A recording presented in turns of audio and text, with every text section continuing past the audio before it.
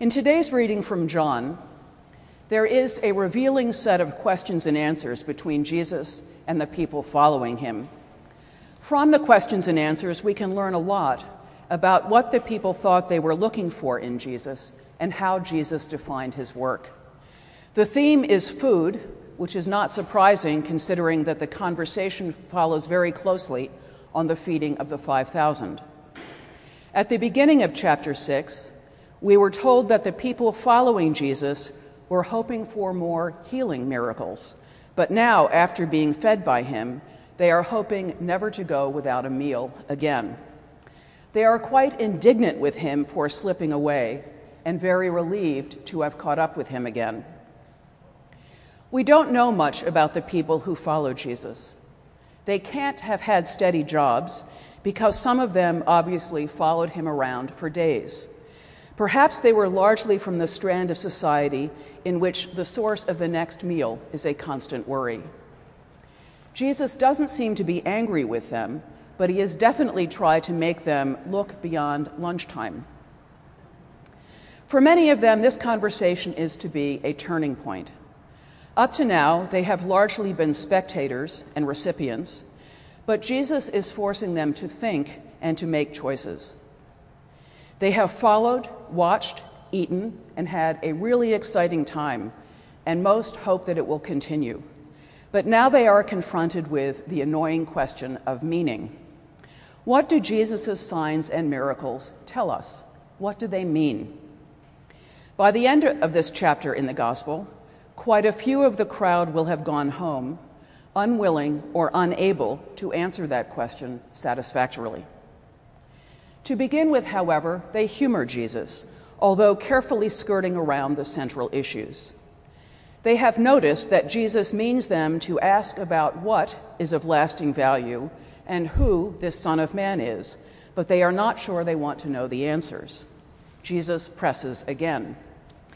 This is no abstract theological discussion from which all can go home with their ideas unchanged. It requires a commitment, now, to Jesus. The people try to wriggle out of it. Do another miracle to help us believe, they say.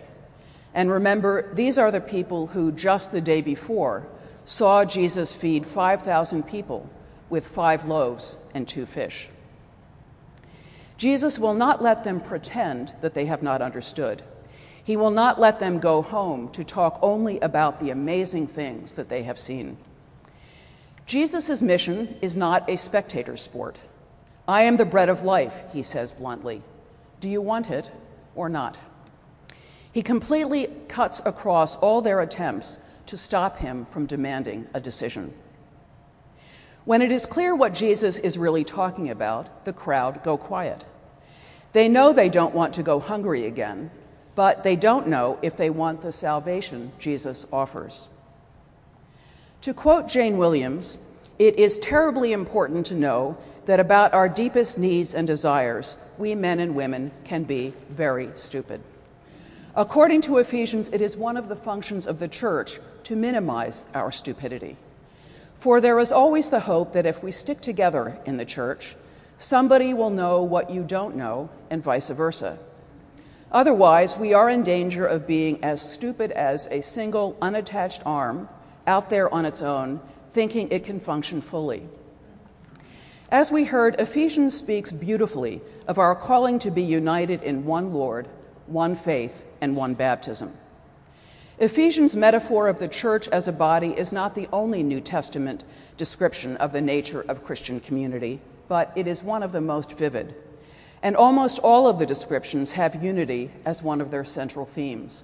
Note that it's unity, not uniformity. Unfortunately, we don't seem to have taken that in.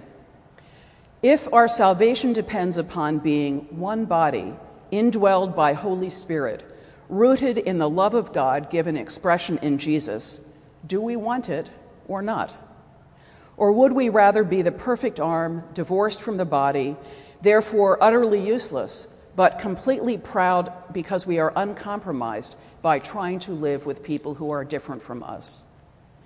The salvation Jesus offers has everything to do with bearing one another's burdens and loving those who are different from us. The salvation Jesus offers is not about satisfying our immediate individual wants, but about together being transformed into a new people, a people who will carry God into the world. That's what it means to partake of the bread of life. If Ephesians is right, that's our choice.